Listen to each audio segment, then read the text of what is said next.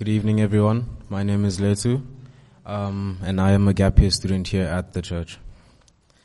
Today's reading will be taken from Philippians 4, verse 10 to 13. I rejoice in the Lord greatly, that now at length you have revived your concern for me. You were indeed concerned for me, but you had no opportunity. Not that I am speaking for being in need, for I have learned in whatever situation I am to be content. I know how to be brought low, and I know how to abound. In any and every circumstance, I have learned the secret of facing plenty and hunger, abundance and need. I can do all things through him who strengthens me. Thank you.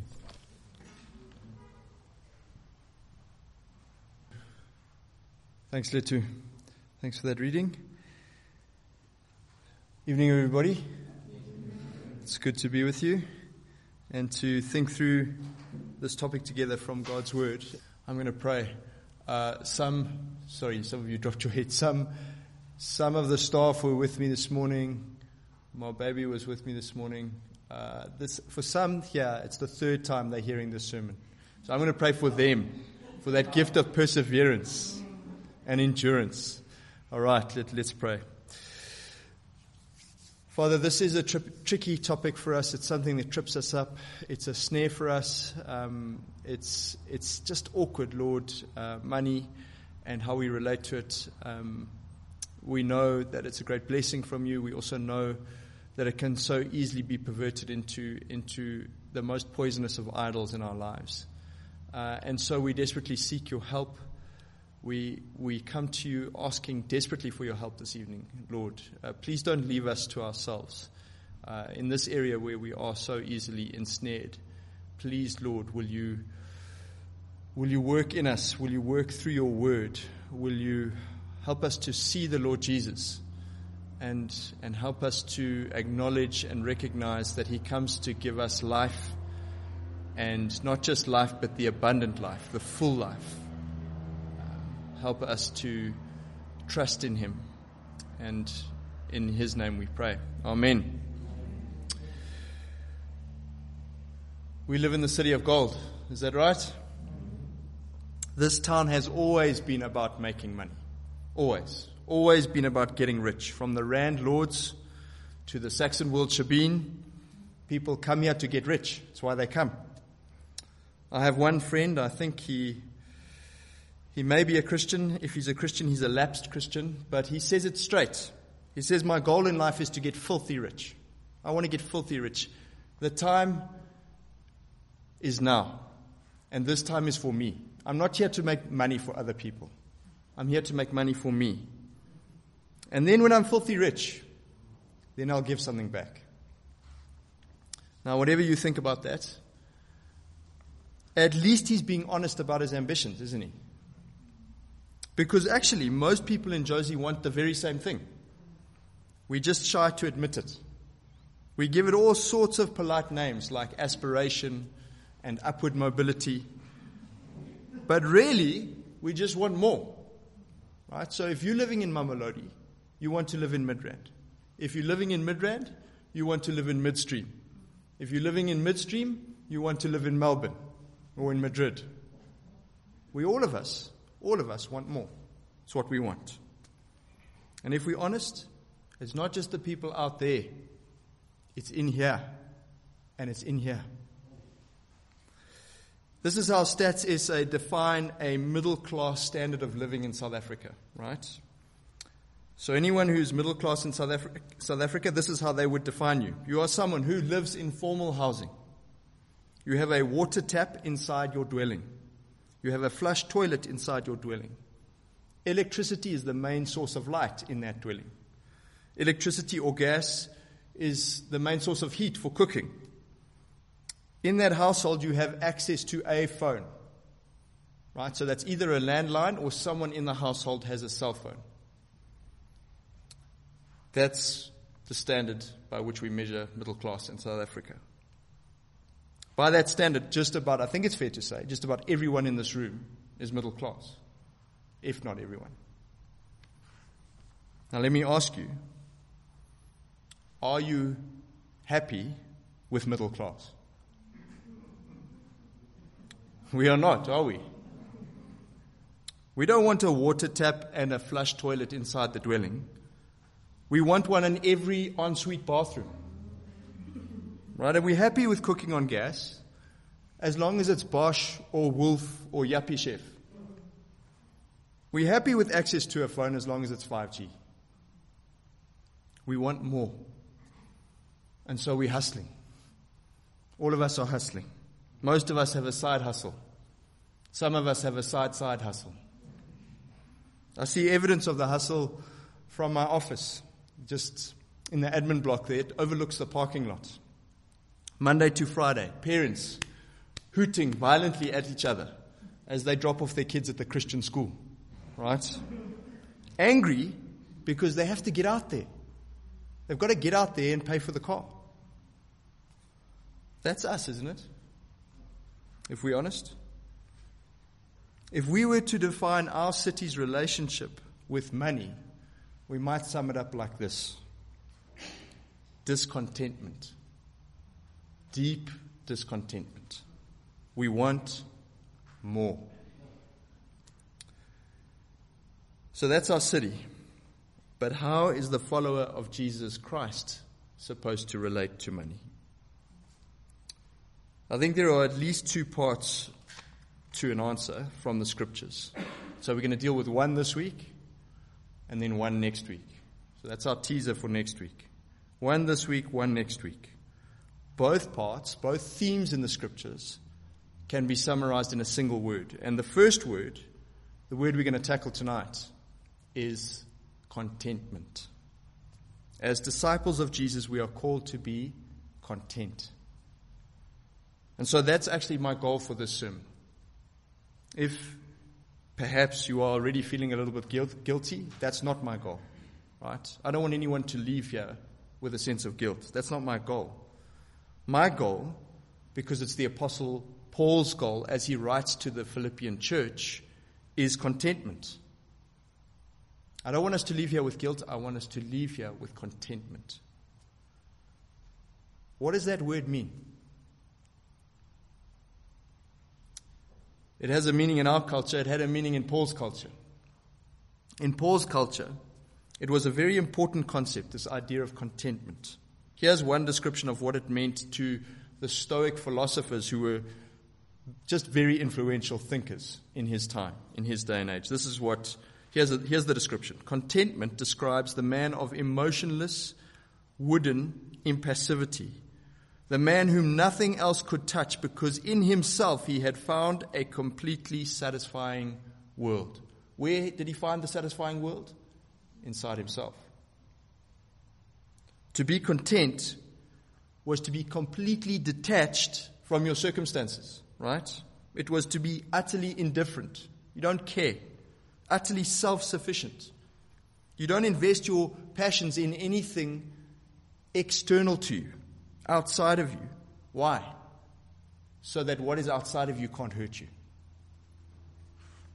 That's what contentment meant in that culture. Don't index your emotions to your circumstances because your circumstances are so subject to change and to chance.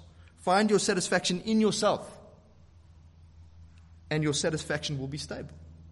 Relate to the outside world with cold, rational thought and indifference.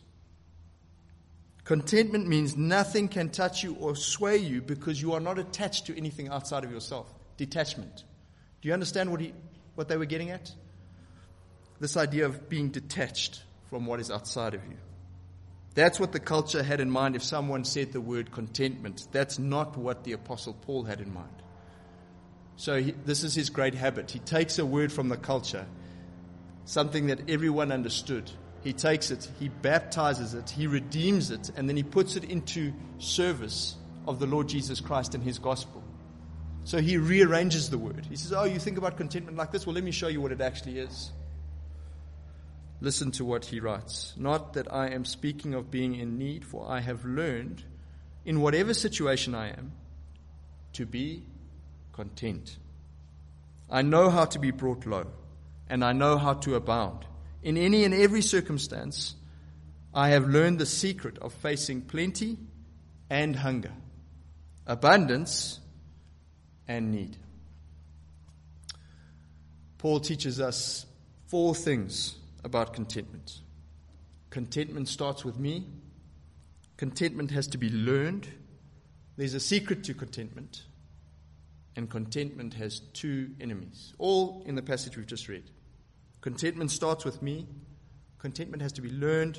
It has a secret. There's a secret to contentment. It's got 2 enemies. It starts with me. There's one word in verse 11. It's so small we could easily just breeze past it. Right? You could easily just miss it. So small you could miss it. It's that personal pronoun I. Paul says, I have learned. He says I. It's a small word, but it makes the world of difference. It means contentment starts with me. When it comes to money and our relationship with money, we are all very quick to blame others. It's how the world works. I would be fine if the world wasn't so unfair. I would be fine if society treated me fairly or my parents brought me up differently. If the system was more equitable, I wouldn't have a money problem. If it wasn't for big business or for trade unions or for government, pick your constituency. If it wasn't for those guys, I would be completely satisfied. That's how we like to think. The problem is out there. It's with those ones. Now, of course, we all mean different things when we say those ones, but the problem is always with those ones. It's out there. Listen to one Christian sociologist, Jacques Ellul. This is what he writes. Whenever we talk about money, we always end up asking, how should we organize the economy? We explain when the general money problem is solved, I in turn will become just. Thus we subordinate the moral and individual problems to the collective problem, to the total economic system. You want justice? Then establish my system. This is the error of all who think they can solve the problem without considering human nature. But it is more than an error. It is also hypocrisy and cowardice. For then I ultimately ask no more than to believe the system builder. It is so convenient. I don't have to think about what I do. I don't have to try and use my money better, to covet less, to quit stealing. It's not my fault. All I have to do is campaign for socialism or capitalism, and as soon as society's problems are solved, I will be just and virtuous. Without effort, my money problem will take care of itself. See what he's saying? Problems out there. Now, of course, and we mustn't lose sight of this, true contentment does have profound social implications. But it doesn't start there. Remember, he's a sociologist, right? He's trained to think collectively, corporately. So he doesn't disregard that. He's just saying it doesn't start there. It starts by recognizing that discontent is a problem that lives in me. The problem of discontent starts with me. And so the solution, the answer of contentment, must also start with me. As Nelson Mandela said, one of the most difficult things is not to change society, but to change yourself. When it comes to money, that's the challenge we face. We have to be the change we want to see in the world. Change happens inside out, one disciple of Jesus at a time. And then it grips a community. Contentment starts with me. Secondly, contentment has to be learned. It has to be learned. The apostle says in verse 11, I have learned to be content. In verse 12, he says, I have learned the secret. And the secret there is another one of those words that is gripping by the scruff of the neck from the culture, ripping it, bringing it, baptizing it, and putting it to use for the Lord Jesus, for his gospel.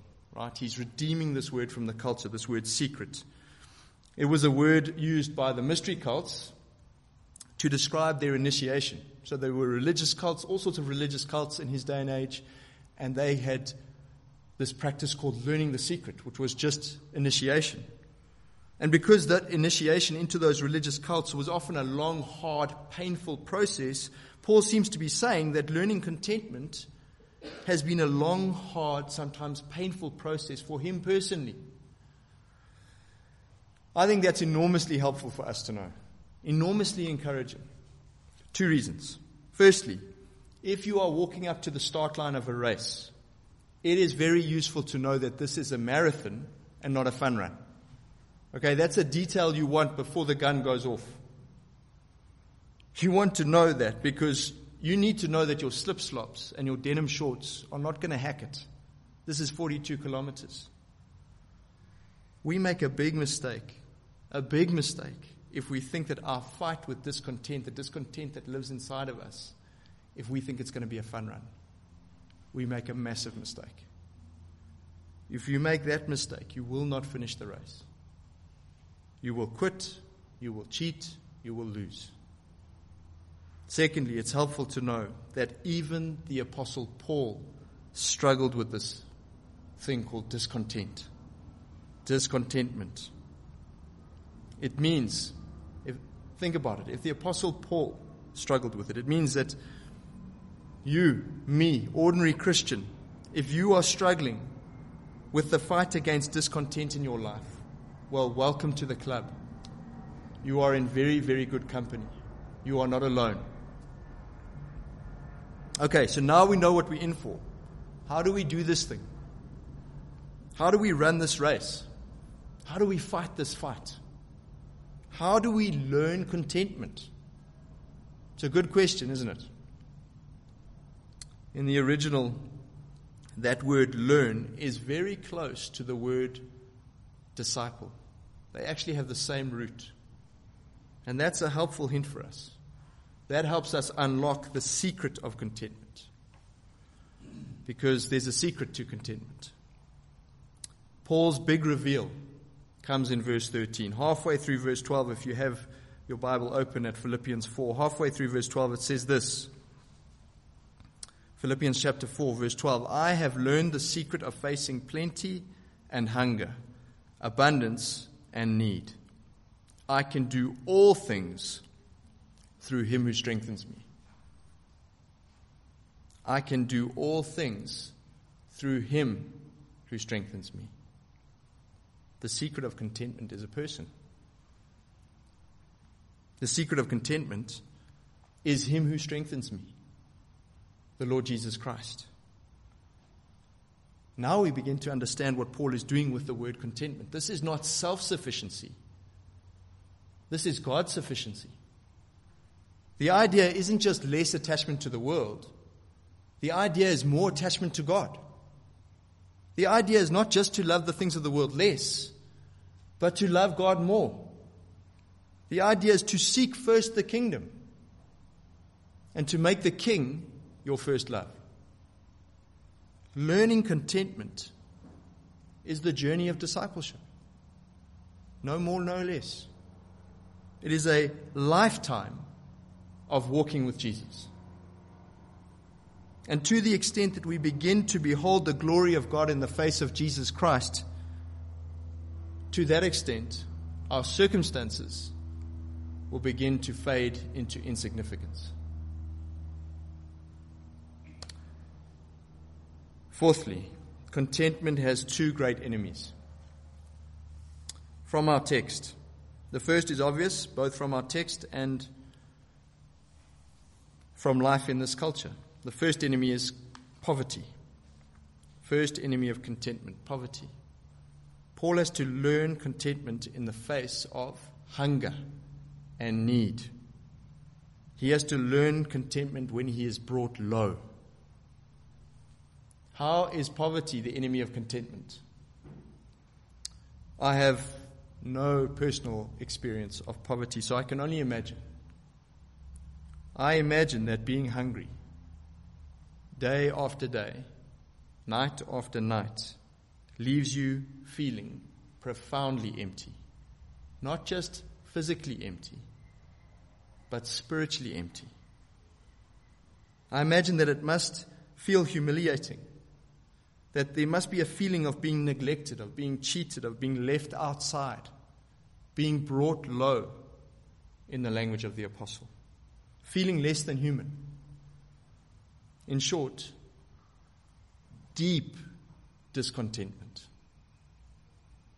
Now, what could possibly overcome such a complex range and mix of emotions and experiences? What could possibly fill that void? If I say Jesus, it's going to sound trite. It's going to sound like the Sunday school answer, isn't it? But it's true. How could I possibly know? I've never known poverty. But I have known some poor people. I've known some people who have learned the secret of contentment in Christ in the face of severe deprivation. Not perfectly, because as we said, it's a long journey for all of us. Not perfectly, but in incredible, striking, humbling ways. I knew one man from very, very humble beginnings. One weekend we had the opportunity to share accommodation. It turned out that he had never used a shower. So we're in our 30s at this stage. He had never used a shower because he had never had access to a shower. This was very middle class accommodation. And even on that weekend, he didn't use the shower facilities. He washed himself with a face cloth in the basin. Now, he may have been poor, but he was one of those people, his whole body just exuded a joy in the Lord. You know those people? He was one of those people who just radiates passion for Jesus. He was just on fire for Jesus. He loved nothing more than Jesus. Despite his very humble circumstances, he found a deep contentment that many who are staying at the Michelangelo tonight will never find. They will never know. I knew another man who worked night shift as a security guard in a parking lot. He had very little. And yet I've never met someone so committed to helping others know the Lord, to knowing the Lord himself and making the Lord known. So committed. A deep commitment rooted in a deep contentment. I knew a family who fell upon very, very hard times. Their electricity was cut off. They had to pull their kids out of school, couldn't afford to pay the fees. When I met up with them, it was very clear to me that they were not eating 3 meals a day. Even so, even in the face of that very obvious material deprivation, every time I spoke to them, they had nothing but the deepest gratitude for God in their hearts. They simply overflowed with thanksgiving to God. Now, that is not something you can face under that sort of under that sort of pressure, right? It's simply welled up out of them. So what are we saying? We're saying that contentment in Christ can overcome the most severe material deprivation. He is always enough. Always. In him, we have someone who surrendered the riches of heaven to live a life of poverty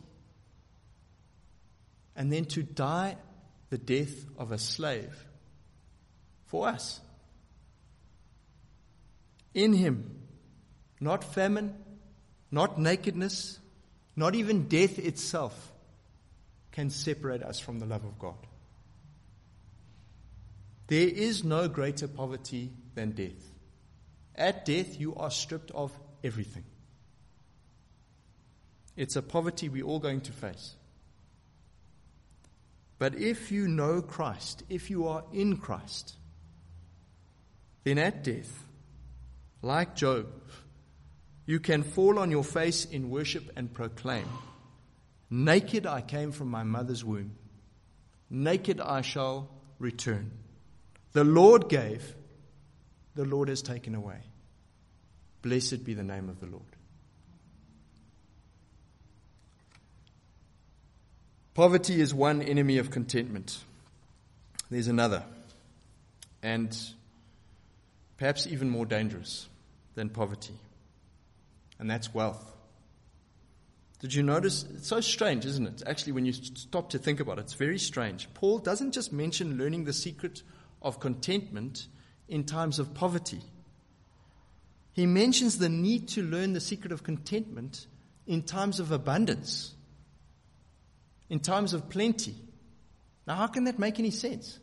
What does that even mean? Contentment in times of abundance.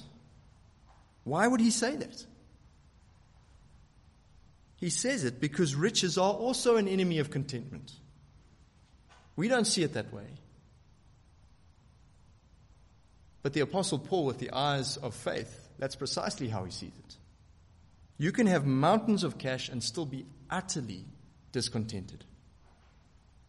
In fact, money often robs you, me, of true contentment. How does that work? Remember what the Lord Jesus himself said. No one can serve two masters. No one. He can't say this he cannot be any plainer, any clearer, any more hard-hitting and straight than he is on this issue of money. Listen again. No one can serve two masters. No one. For either he will hate the one and love the other, or he will be devoted to the one and despise the other. You cannot serve God and money. You cannot. We try, but you cannot. And what does he say? If you are devoted to money, in your heart of hearts, you will actually hate Jesus, even despise him. Now, that's not my opinion. That's what he's just said. For either he will hate the one and love the other, or he will be devoted to the one and despise the other. So if it's money, if you are loving money, how are you relating to the Lord Jesus in reality?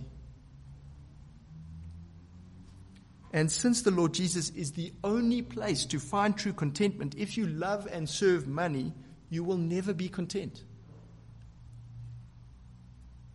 Of course, this applies to rich and poor alike. You can worship money, whether you have mountains of it, or if you have nothing.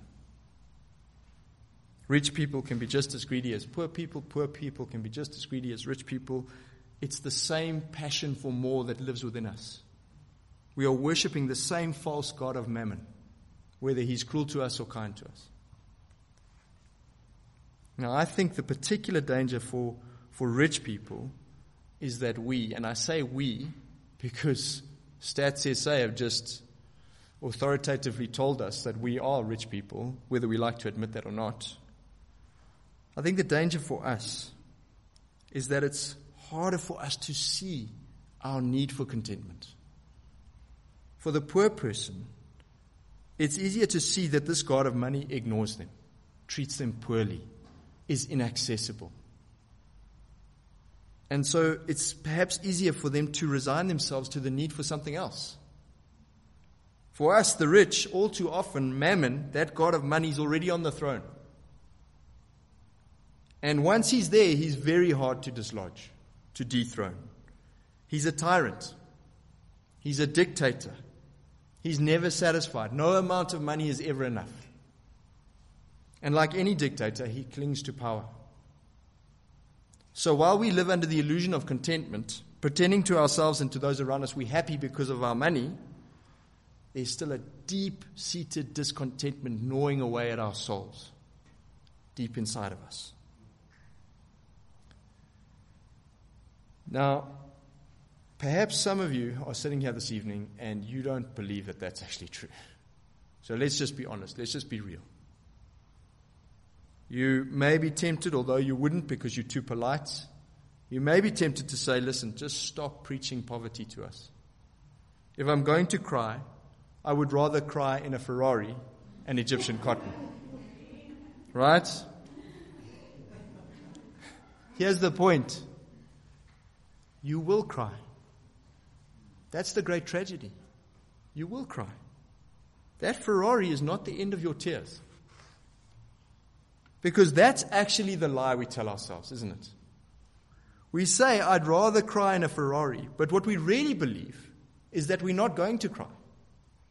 What we really believe is that the Ferrari comes with happiness included, like leather seats.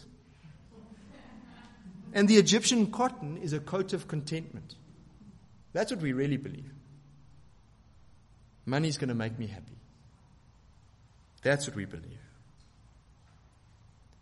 I'm not here to preach poverty. Really, I'm not.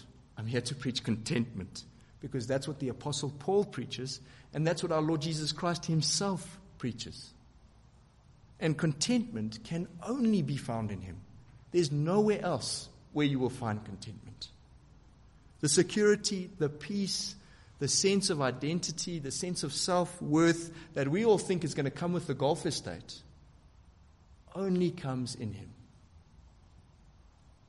You see, the golf estate can go into liquidation, and the Ferrari can be repossessed, and fish moths are going to eat the Egyptian cotton. But if God is for you, who can be against you? Who can separate you from the love of God in Christ Jesus? Who? If God loves you, if you are his child, if you are going to spend eternity with him in glory, well then surely we can be utterly content. This life is a vapor. It's a mist. It's gone. We will be with him in glory. That much is secure. That much is certain. Therein lies contentment. Nothing can rob you. If you are in Christ this evening, nothing can rob you of your peace, of your security, of your identity. Your material circumstances can change like the weather changed today. But your house is built on a rock, and it will stand. And you have nothing to fear. That means if you do have money, and we all have some, Stats SA reminded us, you won't worship it. In fact, because your satisfaction is in the servant king, you will want to use that money in the service of others. It'll be your greatest joy to give that money away. You will know firsthand what the king means when he says it is more blessed to give than to receive. You will grow in your appetite for that blessing, not the blessing of receiving that we obsess over. No, the blessing of giving that the king himself commends to us. It is more blessed to give than to receive. That's next week's sermon. Let me just try and share some personal experience just to try and make it concrete, the things we've been saying. So, most of us know one or two wealthy people. I know a few very wealthy people. This is my experience. My experience is that the iron law of wealthy people is this: if they are not in Christ, they are not content. They make a big show of contentment. They are frantically running as hard as they can on the hamster wheel of experiences, trying to distract themselves from what? From the fact that they have no contentment, from the discontent, from the disturbing, awful reality that their money can't buy contentment. They are desperate people because they just don't know what's going to happen when the music stops. And deep down they do know that on that day, their money will count for nothing. Even on this day, it doesn't really make them happy. One specific example. I don't know this lady personally, but I have met her a couple of times. She's a brilliant lady. She's absolutely brilliant. She was top of all of her science classes at university. She could have made a real contribution to our society. But then there's a turn in the story, and normally we would consider this a wonderful turn. The turn in the story is that she inherited millions of rands, hundreds of millions of rands. She doesn't flaunt it. She isn't irresponsible with it. She doesn't squander it. She doesn't lord it over other people. She doesn't advertise it. But it has utterly ruined her life because she has done nothing with her life. And those who do know her tell me that she is a slave to that restless sense of a wasted life. Not only did her money not give her contentment, it did the opposite. It robbed her of any possibility of contentment. Brothers and sisters, just think this through with me. If 500 million rand can't give contentment, then whatever the number is that we are chasing is not going to give contentment either. On the other hand, I know of others, I'm sure you know of others, some in this church who have this gift of making money. They either run very successful businesses or they have a very successful career. Whatever it may be, it comes with money. And here's the thing, they give it away faster than they can make it. To fund Christian ministry, to build facilities like this, they give it to this local church, they give it to help the poor, they give it to Love Trust. They give it to advance the kingdom in any way they possibly can. And they can only do that because they are deeply content in Christ. They know that their contentment is not in this money. Their contentment is in Christ. Let me try and summarize what I've been saying as simply as I can. Some of us in this room are worshipping money. The rest of us are struggling with the temptation to worship money. Money is a cruel master who is never satisfied and leaves us with nothing but the empty, angry feeling of discontent. But there is an answer. There is a way to be free. It's called contentment. Contentment is learned over a lifetime of walking with Jesus, of finding our freedom and our satisfaction in Him and nowhere else. And when we are content in Christ, then we can overcome even the deprivations of poverty. We can overcome the ugly enslavement of wealth. We can be truly free.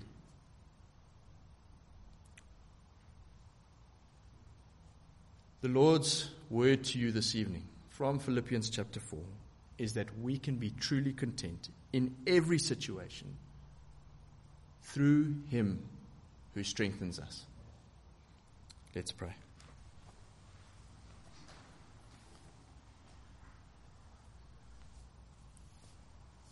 Father, we plead with you this evening. Please will you help us? Please will you set us free from worshipping the idol of money? Help us to see money as it truly is. A good servant, a wonderful gift from you, a good servant, but a terrible master.